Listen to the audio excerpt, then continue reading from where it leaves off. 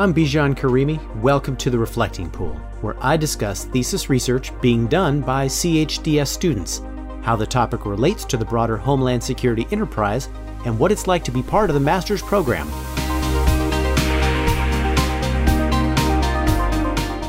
Gregg Favre is the Deputy Director and Chief of Operations for the Missouri Department of Public Safety. We met at the Bolger Center in Potomac, Maryland, where we were both participating, along with other NPS alumni and academics, in an ethics curriculum development workshop.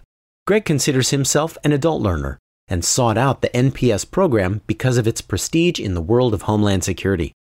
But admittance to the program did not come easy. He applied 4 times and definitely earned his spot in the program. Tom Nichols is Professor of National Security Affairs at the U.S. Naval War College. In February 2017, his article in Foreign Affairs, titled How America Lost Faith in Expertise and Why That's a Giant Problem, described a study where a broad sample of Democratic and Republican primary voters were asked whether they would support bombing Agrabah.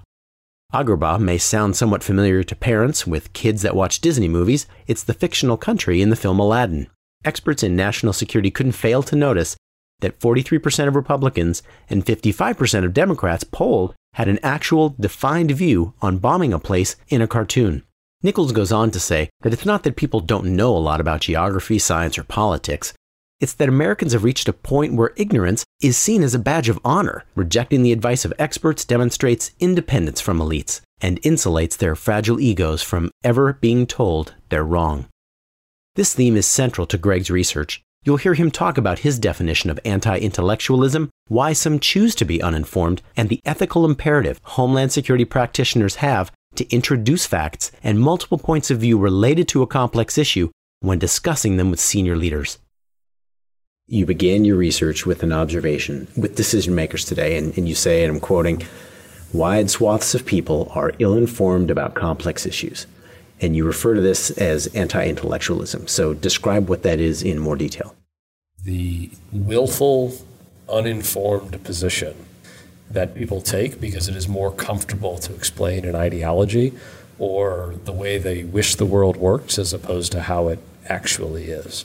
We see this in tech, we see this in science, we see this in politics. It is pervasive to all different things. And it can largely be broken out into denialism, which is, I don't believe you.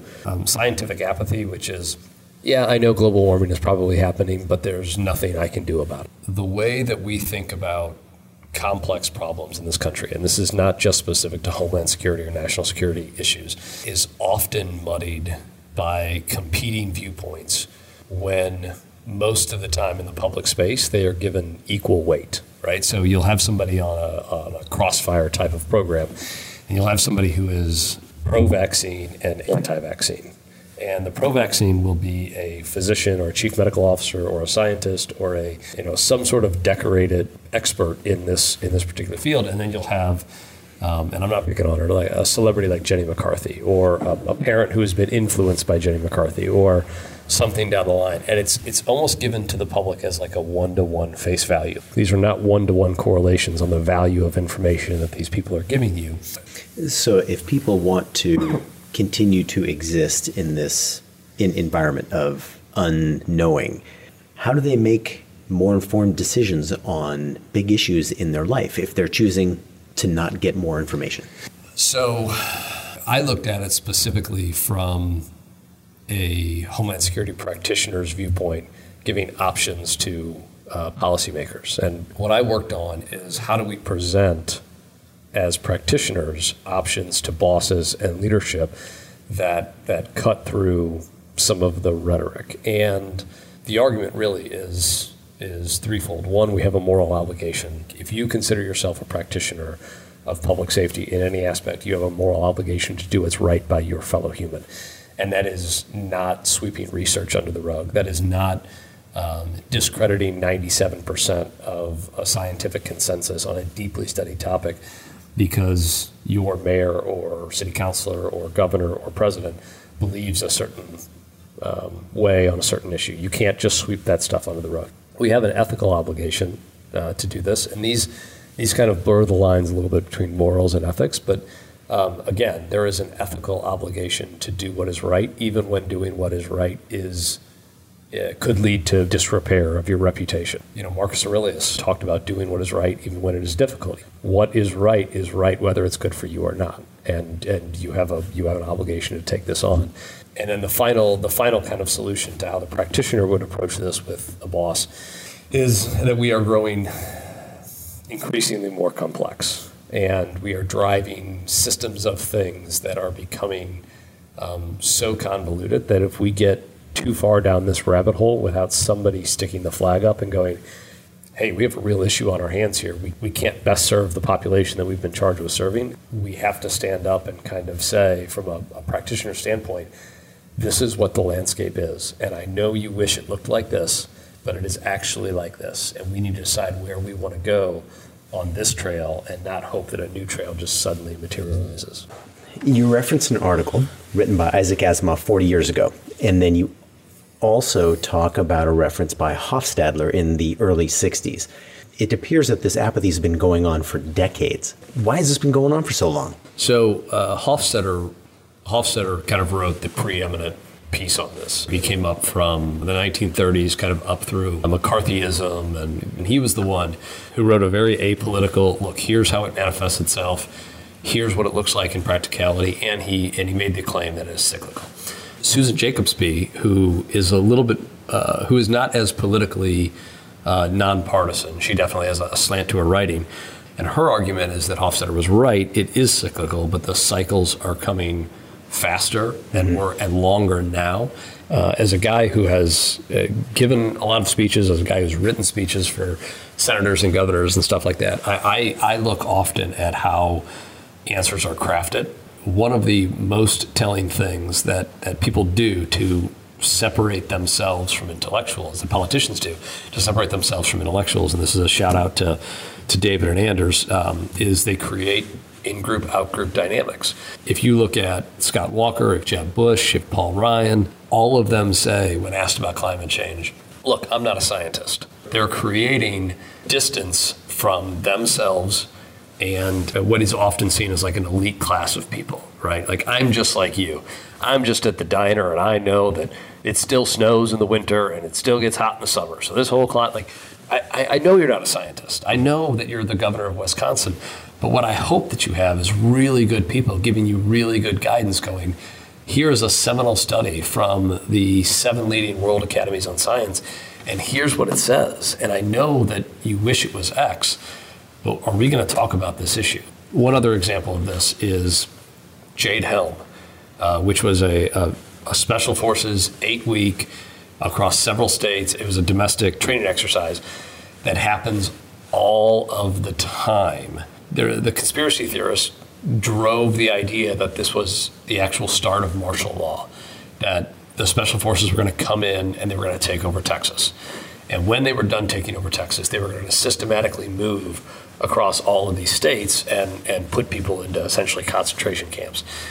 It sounds unbelievable, right? I mean, when you and I sit here and we talk about this got to the point where the chairman of the Joint Chiefs had to make comments on it, right? It had to be rebuffed in the New York Times and the Washington Post. And in all of these cases, celebrities like Chuck Norris, like all of these people who were asked to comment on this impending martial law takeover, all were very clear to create dynamics within their answers that separated themselves from the elites and put themselves in the camp of the ordinary person. And so it's really interesting how they draw these disconnects between who you should be afraid of and them and their group. And it's really a fascinating study in like language, and it is what helps shape and manifest all of these different theories. If people aren't trusting the experts, what impact does that have when the experts are actually trying to give them direction for something? Right. It's significant. I mean, it's significant. And I go back to the vaccines on this. There may come a time, and it's really easy to cherry pick a lot of the more ridiculous, sensational anti-intellectualism. Like, my favorite statistic in the thesis is that 72% of the country can name the Three Stooges, but only 42% can name the 3 branches of government, right? Some of these issues, like talking about climate change and vaccines and stuff like that, have very real, very serious consequences, and not in 5 years. not in 10 years, not in 20 years. If a pandemic happens today, so I can't remember exactly what the level of trust is in the government's recommendation to vaccinate your kids, but I don't believe it's over 50%. And what happens when we have a pandemic event and we have a strategic national stockpile that's actually put into play, and it is not easy, or it is not difficult to draw a correlation between people's attitudes on getting a vaccine that would save their kid's life just long-term coming up versus more acutely. We talk about climate change, and I find it really interesting, the political pushback on climate change, when our own military has said, this is a significant issue. I believe there's been 40 some odd reports across all of the branches of the military, across DHS, that has said, this is going to be bad. Like, when people don't have the same access to water, they tend to start killing each other. And so this is going to impact genocide, it's going to impact food growth, and literal population migration is going to occur based on what is happening with climate change. And so there's all of these things that are multi-billion-dollar investments in our security that we know is happening, and at the highest level of policy, we can't get people to publicly say, like, this is significant. And I'm not sure I believe it yet, but I've seen some pretty compelling data, and I'm going to ask my team to get into this and have a report in the next 90 days. The world is becoming an increasingly complex place, and change is occurring at an exponential growth, which, as humans, we have a hard time grasping just how quickly things are going to change. And which we've not had to deal with, right? Like, people's, like, I'm sorry, I don't mean to cut you off. One of the arguments in climate change is, well, if it is happening, humans will adapt. Like, that's not how evolution works. And we are sitting at the dawn of a new epoch in terms of what we're going to experience as humans. Our exponential curve of where we've gone in the last 50 years, evolution will not keep up with. This is not something that will just like happen. We could lead to our own demise. And people think that, like, well, we've made it this far, we'll figure it out. That may be true intellectually. That is not going to be true biologically. If denialism is a response to a loss of control, and this scientific apathy is coming from information overstimulation, two things you talk about, are more people going to be going down this path of literacy because they feel, I can't do any more? Then what? So are they going to go down the path of illiteracy or literacy? If they are so overwhelmed with all the information that's coming their way, is that going to push them further into this sense of denialism, and remaining in this illiterate state because they just can't deal with the information coming their way? That is certainly a fear.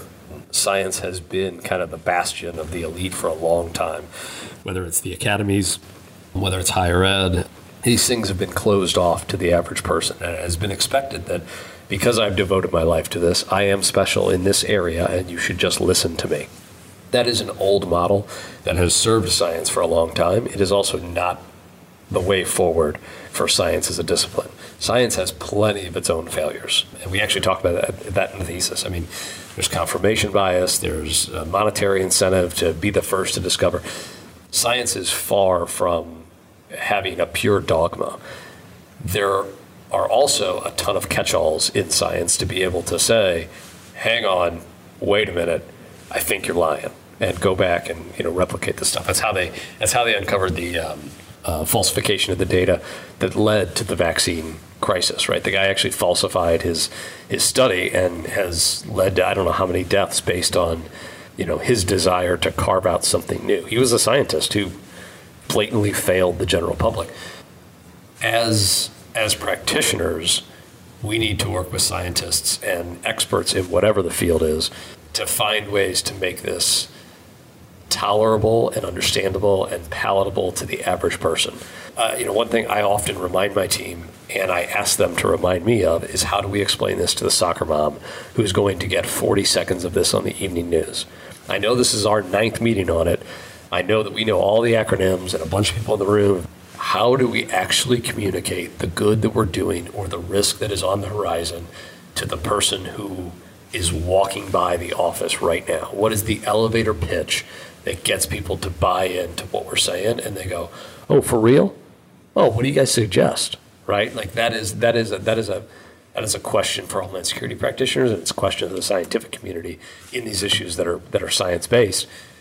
Is that the only thing that is available to us is simplifying the messaging, not dumbing it down? Making sure that we are acknowledging the individual who is receiving it. We're not speaking to them as if they're illiterate. Correct. And it's making sure that they know why this is an important thing. What else can be done?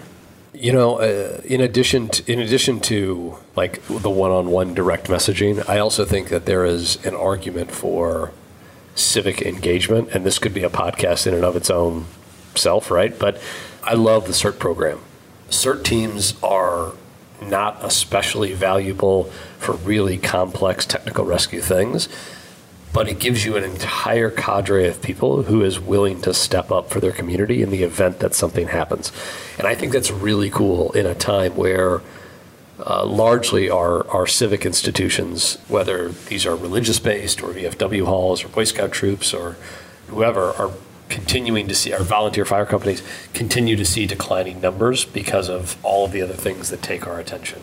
So anything that engages people like in a civic nature is actually really cool.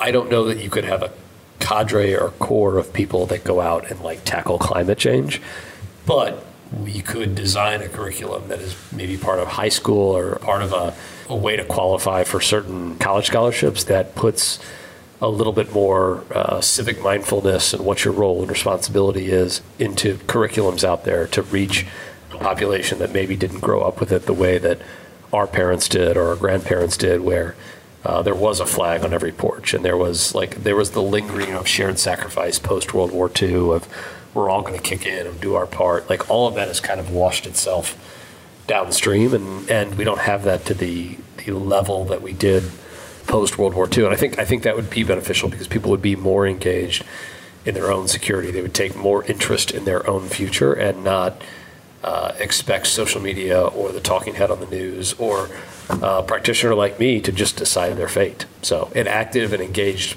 public is certainly good to the long-term lifeblood of a republic. Anything that we can do to further that end would certainly be great. What is one of your best memories of the NPS program?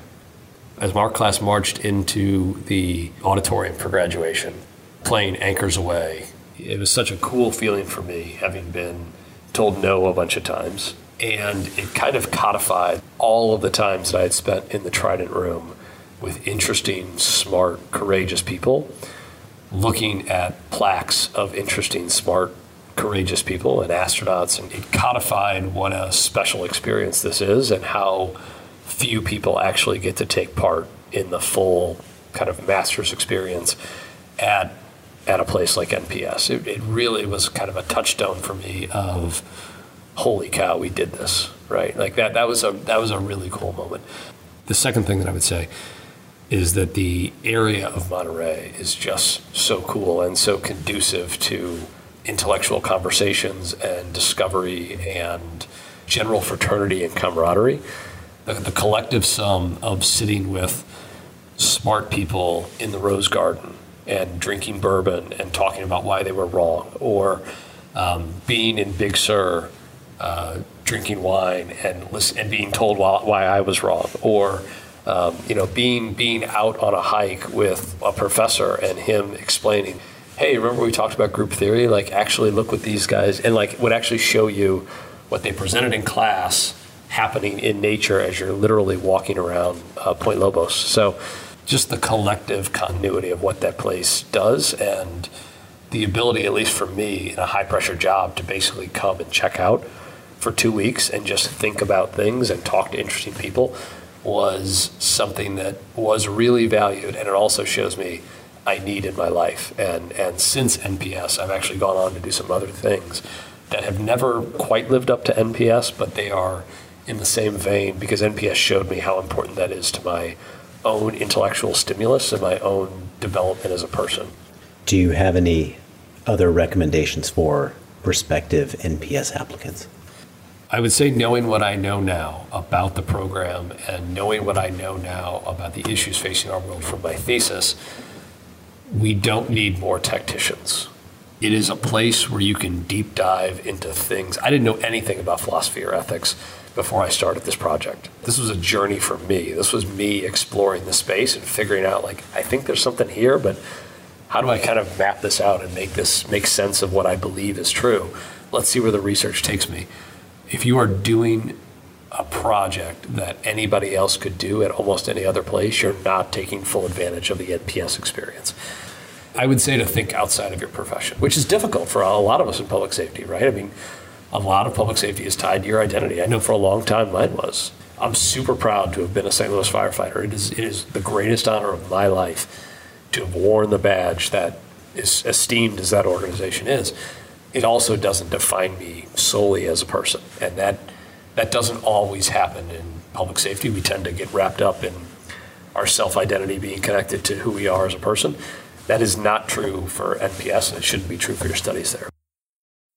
After we finished the interview, Gregg reiterated what an honor it was to participate in the NPS program. The program is hard, but the professional and personal dividends, he said, will exist for years to come. I hope you've enjoyed hearing about Gregg Favre's thesis, The Ethical Imperative of Reason. For more information on this research, visit the Homeland Security Digital Library and search for Anti-Intellectualism. CHDS is the nation's Homeland Security educator and part of the Naval Postgraduate School in Monterey, California. Since 2002, CHDS has provided a neutral educational forum where current and future Homeland Security leaders discuss policies, strategies, and programs needed to counter terrorism and handle catastrophic events. For information on the Master's, Executive Leadership, or other academic programs, visit chds.us.